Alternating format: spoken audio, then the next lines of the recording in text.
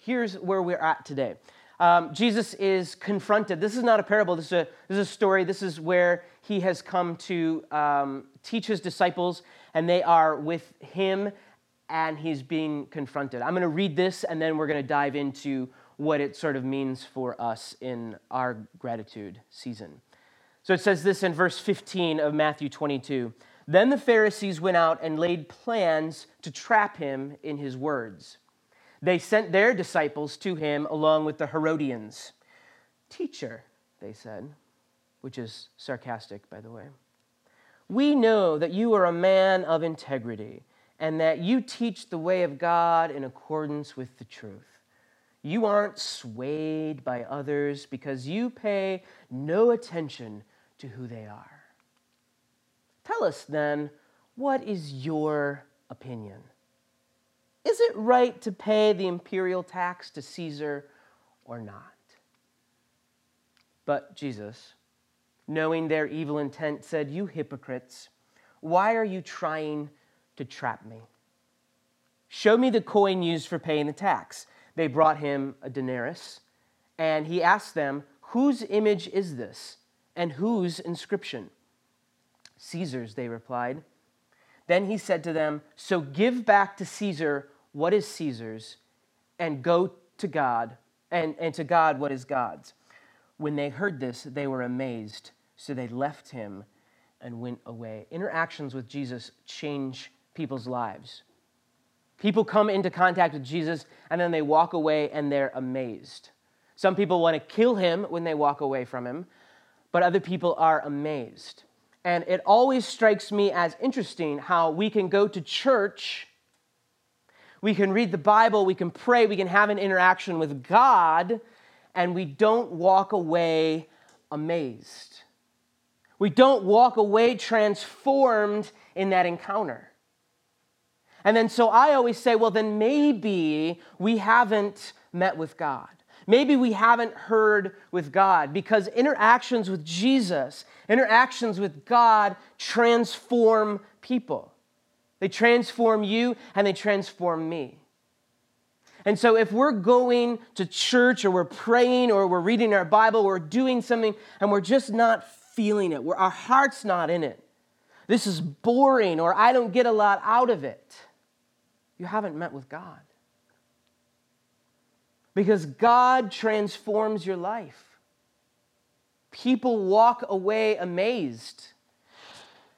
And so if you're in prayer, if you're speaking truth, if you're dwelling with God in the place where He is, you are going to live every day amazed and transformed and believe that God is who He says He is.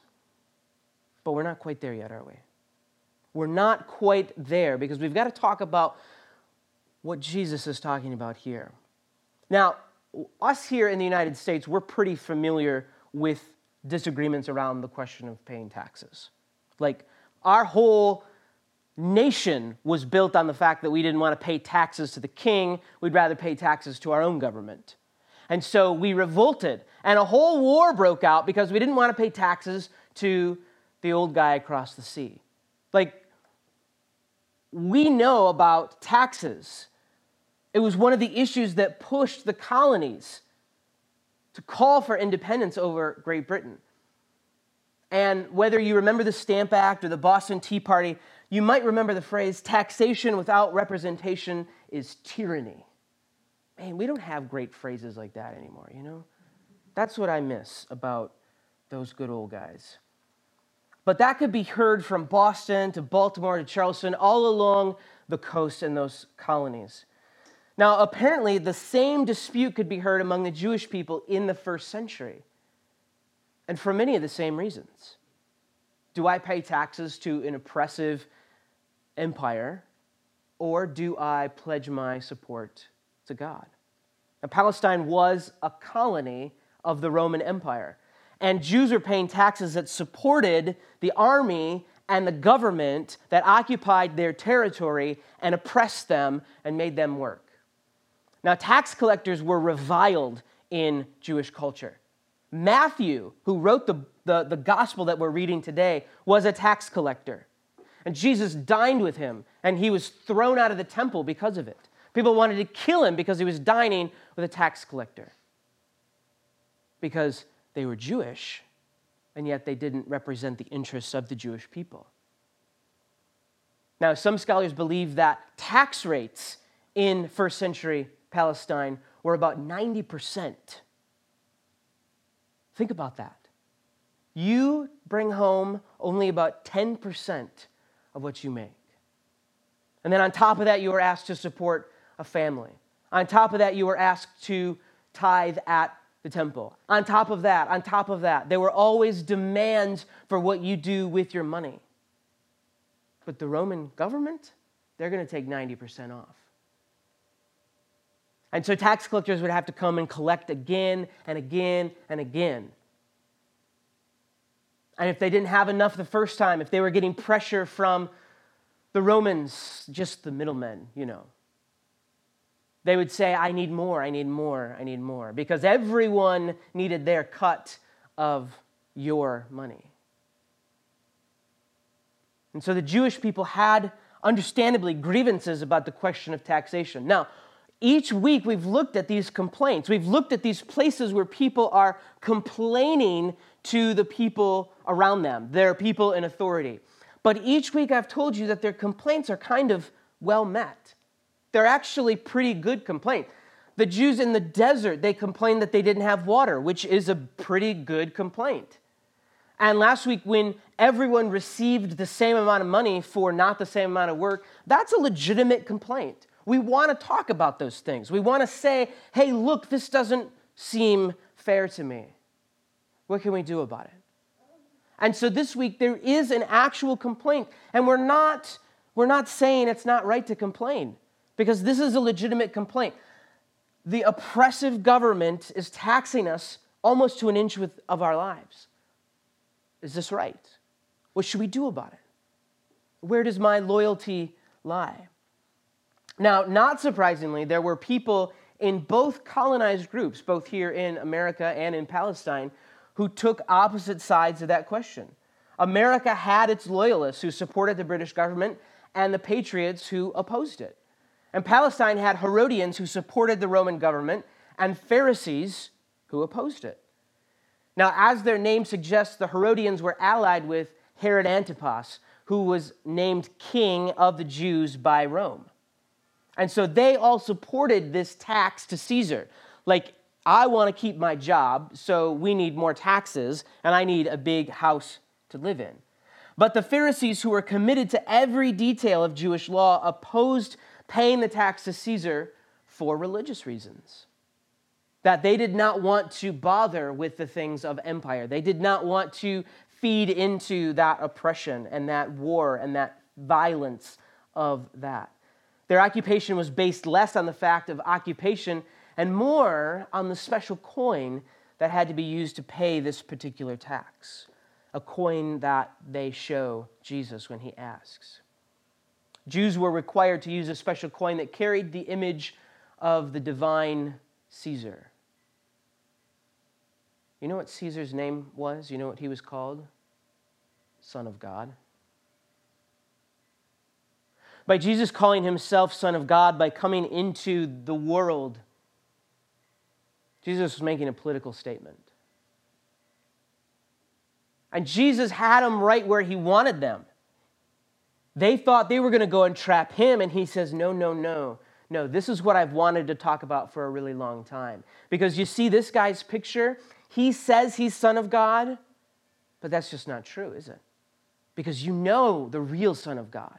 You know what this is all about. The divine Caesar. And so the Pharisees saw this use of coin as a violation of the first and second commandments. Don't have another God before you. This was their religious argument, that if I have this coin and I'm using it, someone else is my God and not the real God. So given their divided loyalties, it's unlikely that anything could have caused the Pharisees and the Herodians to cooperate, except their desire to see Jesus removed. Ooh, the enemy of your enemy is my enemy. Let's work together, and you and I together can get rid of this enemy. Let's not work for good, but let's work to preserve our own interests. Let's work to build up the empire a little bit more. You have your little empire with your religions. We have our own little empire here with our nation, and we can work in harmony by getting rid of Jesus, who says he's another Son of God, that he says he's another Caesar, that he says he is the actual Messiah come to redeem us. That is a win-win scenario. Both parties get what they want. So they pose the question to Jesus, is it lawful to pay taxes to the emperor or not? Now, the Pharisees had hoped that Jesus would support paying taxes to the Caesar so that the Jewish people would see him as a Roman sympathizer. That's what they're hoping to get out of this. If he says, yes, it is lawful, then boom, we got you. We got you good. This guy is a Roman sympathizer. We can take him out and throw him in the garbage pit because he's not for us. Now, the Herodians hoped that Jesus would oppose paying taxes so they could accuse him of treason against Rome. So, they think they've come up with the perfect plan. If we ask Jesus this, he's going to have to say yes or no. And one of us will win in this. One of us will get what we want, but the same is no matter what happens.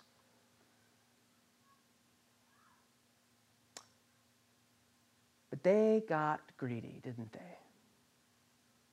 They thought they knew better than Jesus. They thought that they could trap him, which just cannot happen. Because Jesus is so smart. He's so far ahead of the game. And what he planned on saying was not yes or no, but to turn it around on them and say, listen, let's figure out this together. Let's figure out this from the vantage point of who God is. Let's figure this out in a way that honors God. In fact, what he's essentially saying is to pay Caesar actually is to honor God. How can that be? How can we do both things? How can we do them at the same time and do them well together? In our world, it seems that we are captivated by new and better things. We are captivated by the new thing in the world. The wealth of the world draws us in, and we want more and more of those things. The problem with wealth, the problem with possessions, the problem with not giving to Caesar what he gives and giving to God what is his to give back. We end up getting into this position where we are not quite sure what to do with what we have. You know, we were complainers because everyone was equal to us. Everyone worked different hours, but everyone got the same pay. And we're complainers that, hey, you know what? It's not about me wanting more. It's about everyone being equal. But now we look at this week and we say, you know what? I kind of want more. I kind of want more. I want you to be able to give me the coin that belongs to me, but I also want you to give my allegiance to God. I want more of those things. And the pursuit of wealth can shift our focus. The pursuit of those wealth things, the stuff. Jesus used the word mammon. Mammon is roughly translated as money, but it's not quite money. It's actually things, wealth, possessions, hoarding. It's this greed that often causes us to lose sight of our gratitude that we already have. It's often this greed, this hoarding, this desire for more. We don't even know where it comes from, but we get so locked in to American consumerism. I mean, Amazon can have it at my house the next morning. How can I say no to that? I mean, I need it. So how can I say no? The accumulation of wealth of goods, the pursuit of those things, it shifts our focus away from the things that truly matter in life. But this trap of accumulation, this trap of I just need something new or better than what I have before, it works in the opposite way. It works in the way that we don't want it to work. We think that if we get more and more and more, we'd be happy. Oh, if I just had this, I would be happy. If I just have this one more thing, I won't ever ask for anything else ever again. My daughter does this all the time. She's 3. She knows about wealth accumulation. Daddy, buy this thing. Daddy, buy this thing. Daddy, buy this thing. Please, please, please, please, please. I won't ask for anything ever again. That is not true. And so we see this as an inborn into our culture, into our society. We already see this in everything that we do. And Christmas comes along and we thought it is about family, right? But yet we still buy and buy and buy. And giving gifts is important. I like giving gifts. I think that's a really good thing to do. But what's enough? What's enough? Jesus always promises plenty to us, but not too much. But we get trapped in this cycle of accumulation. We want more and more, believing that it will bring happiness. But it leaves us perpetually dissatisfied. It leaves us in this state of, if I could just scratch that itch. If I could just find that one thing that fills that emptiness. And I'll be set. I'll be good. But it leaves us ungrateful for what we already have. There was stories that came out of Hurricane Katrina. A man from the Wall Street Journal went down and interviewed a bunch of people years and years after Katrina who were still trying to put their lives back together, still trying to piece it together. And he said, "What's one thing that was unexpected about this hurricane?" And the woman looked at him and she said, "How much I dislike stuff now." She said, "Everything was taken from us. Our whole lives were built, and everything was taken from us." And she said, "At first I cried all the time because I had none of my stuff, furniture and clothes and art and electronics. I had all this stuff." And she said, "But in the days and weeks and months after that, those things began to fade." She said, "I no longer desired new and wonderful things." She said, "I was just so grateful for what I had." It took that moment in her life to realize that she was in this cycle, that bigger and better was not equaling happy, that it was just equaling more and more pain, more and more suffering. Jesus says you cannot serve 2 masters. You will be split down the middle in trying to serve one over the other. You cannot serve God and wealth. You cannot serve God and Caesar. You cannot have both of these coins in your pocket. Greed divides the heart. It makes it difficult for us to be fully present and engaged in our lives. It makes it difficult and almost impossible for us to be grateful for what we already have. Because just like entitlement, we're looking for the next thing. And I'm going to tell you what, the one person, the one place that's so guilty of this already is the modern church. Because what do? Bigger and better. Let's get better carpet. Let's get better chairs. Let's get a better this and that. Let's have brighter lights. Let's have a bigger band. Let's have lots and lots of choices for us to get to. And we're consumed by that greed even in our churches. We're consumed by that need of, you know what? Jesus doesn't satisfy me anymore. So I need to package some things around it. I need to better engage because I'm just in this place where when I walk away from God, he just doesn't amaze me anymore. I'm not left in a moment of transformation with God, so I need something better.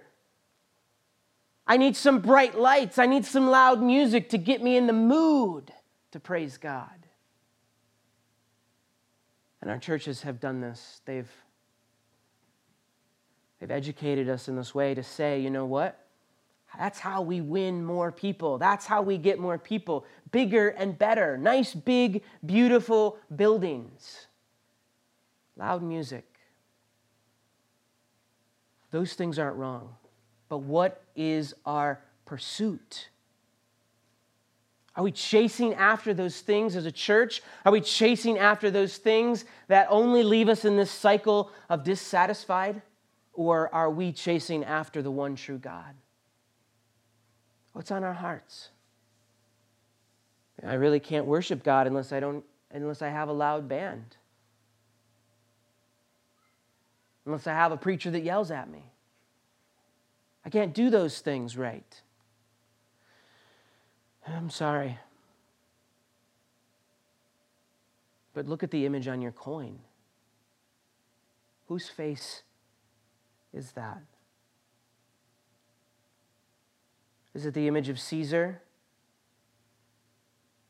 Is it the image of empire? Is it the image of corruption and oppression and the cycle of greed and want and growth? Because that's a coin and it's a face, it's an image that symbolizes worldly wealth and the power that it holds over us. The word image in Greek is icon. We know that word. We're pretty familiar with that word. So when we look at that coin, what icon do we see?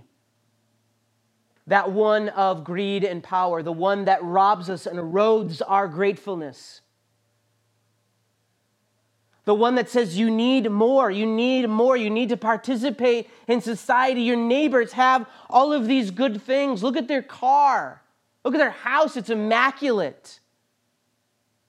I want that. Maybe then I'll be comfortable. Maybe then I'll be happy with my life. If I could just get my house to look like theirs. If I just had maybe a raise at work so I could have just a little bit different lifestyle. If my job was just a little bit more generous to me, then maybe I could be a little bit more generous to God. Wow. That's an interesting place to take it, isn't it? That we think the world needs to be more generous to us before a God who has been so generous already, before we can be generous back to Him. And we wonder why we don't walk away from Jesus at every encounter feeling amazed and changed, because our hearts are so far from Him. Our hearts are in this place of, Jesus is good, but I need something more around it. Just something more, and I'll finally feel happy.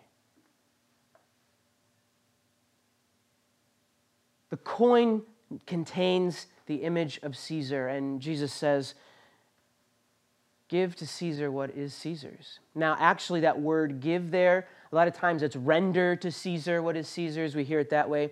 That Greek word is give back, which changes the verse itself. The NIV has it right in this translation. Give back to Caesar what is Caesar's, and give back to God the things that are God's. Because I want to tell you, in Genesis 1, when God created the world, He created us, and He looked at us, and He said it is good. And you know why He said it was good? Because we were created in an image of God. And so when we have our lives, when we carry the coin around, what image is bare on the front? What image do we give to the world? Do we say, I am all about Caesar's image? I'm all about the bigness and the greatness and the greed and give me more. And Amazon, why can't you have it here now? Where are those drones we were promised? Or do we bear the image of God in everything that we do? See, Jesus answers the question, but he doesn't answer it in the way that we want him to. We want yes and no. Jesus, just tell us yes or no. What do I have to do? It's that simple. But Jesus doesn't want to tell us yes or no. He wants us to think about these things ourselves. He wants us to use our wisdom and our power and our community and say, what is the best response here? And so Jesus asks us in a roundabout way, what is God's? What bears God's image? The things of my life, the things that I'm collecting, the words that I say, the stuff that I have, whose image is on that? When I do this one thing or I do that other thing or I say this thing or think this thing, whose image is on that?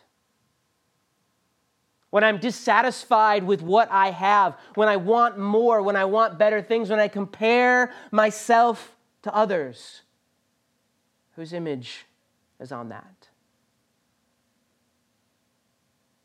And so we get to choose whose image we want to reflect. Jesus doesn't say yes or no because he leaves it up to us. Who do you want to reflect? What is your choice? Who do you serve? You can't serve both of them.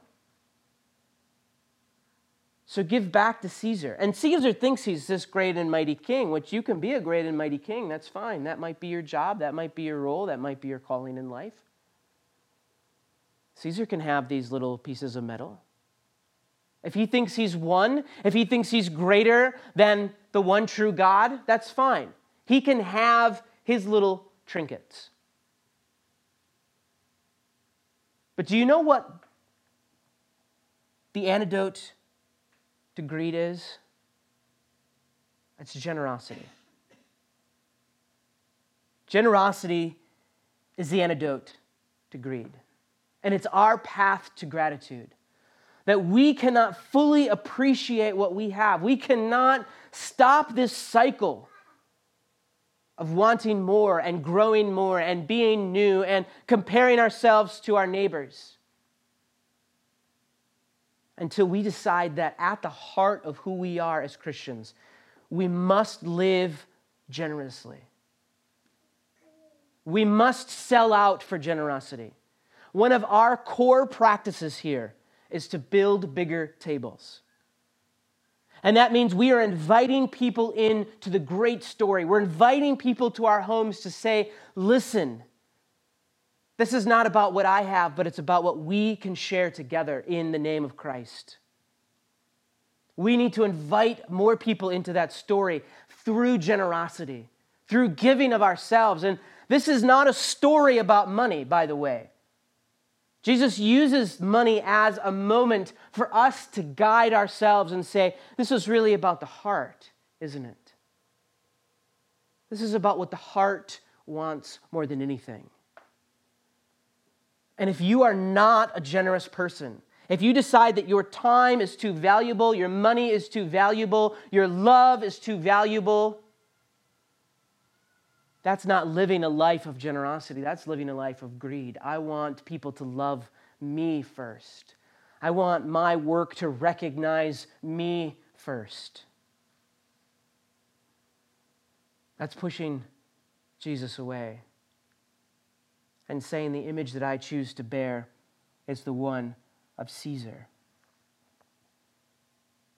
Giving and sharing of yourself counteracts the selfishness of greed, and it cultivates gratitude all on its own.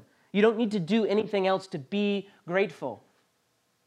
But if you live a generous life, if you live a life that is giving and sharing of all things, you will develop the practice of gratitude.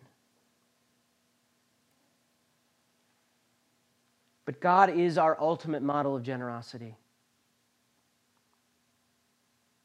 He gave his Son. What more does he have to give?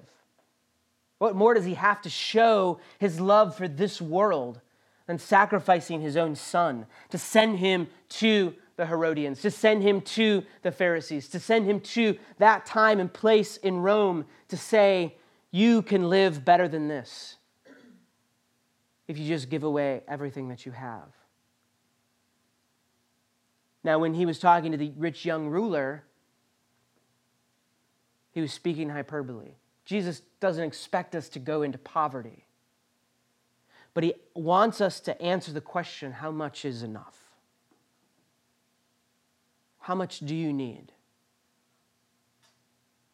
Because the stuff that you're collecting doesn't have my image on it. The stuff that you're longing for, that's not being generous. Well, what about this though? What if I, let's say, win the lottery? And that will allow me to just give money to everyone that I know. Well, if that was true, I think Christians all over the world would be winning the lottery all the time. If that's really the way that it worked, if that's what really God saw in our hearts to say, oh yeah, they're so pure. They haven't messed things up before. Let's just give them the lottery.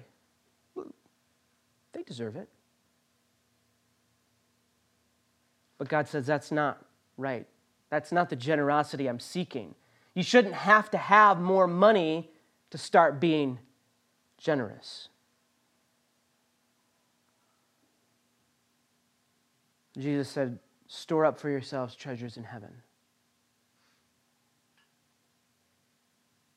When we lose sight of that, when we lose sight, and I know it sounds so routine, it sounds so pithy coming from Christians all the time. The eternal reward. Don't forget, you've got an eternal reward. Right, that doesn't help me now, though. How are we supposed to eat? How are we supposed to do the things that life requires of us? Good, let's do those things together. But let's never, ever lose sight of this gift that we have been given. Let's never, ever lose sight of the fact that God is so glorious, that God can do all of these things and more. And there's no limit to his generosity. We need to shift our focus away from the image of Caesar, this earthly wealth, and understand what it means to live in eternal treasure, to foster gratitude, to foster a deeper connection with God and who he is. And we just do that by being generous. And it sounds so easy just to say, oh yeah, just be generous. But it really is that simple. It really is just a matter of looking at what you have and saying, how can I do better than this? I already have everything that I need. And what in my life doesn't bear the image of God? And we know what the image of God is. It's Jesus. What in your life doesn't have love and compassion and generosity and mercy and glory and grace? Think on those things. Pursue those things with your whole heart.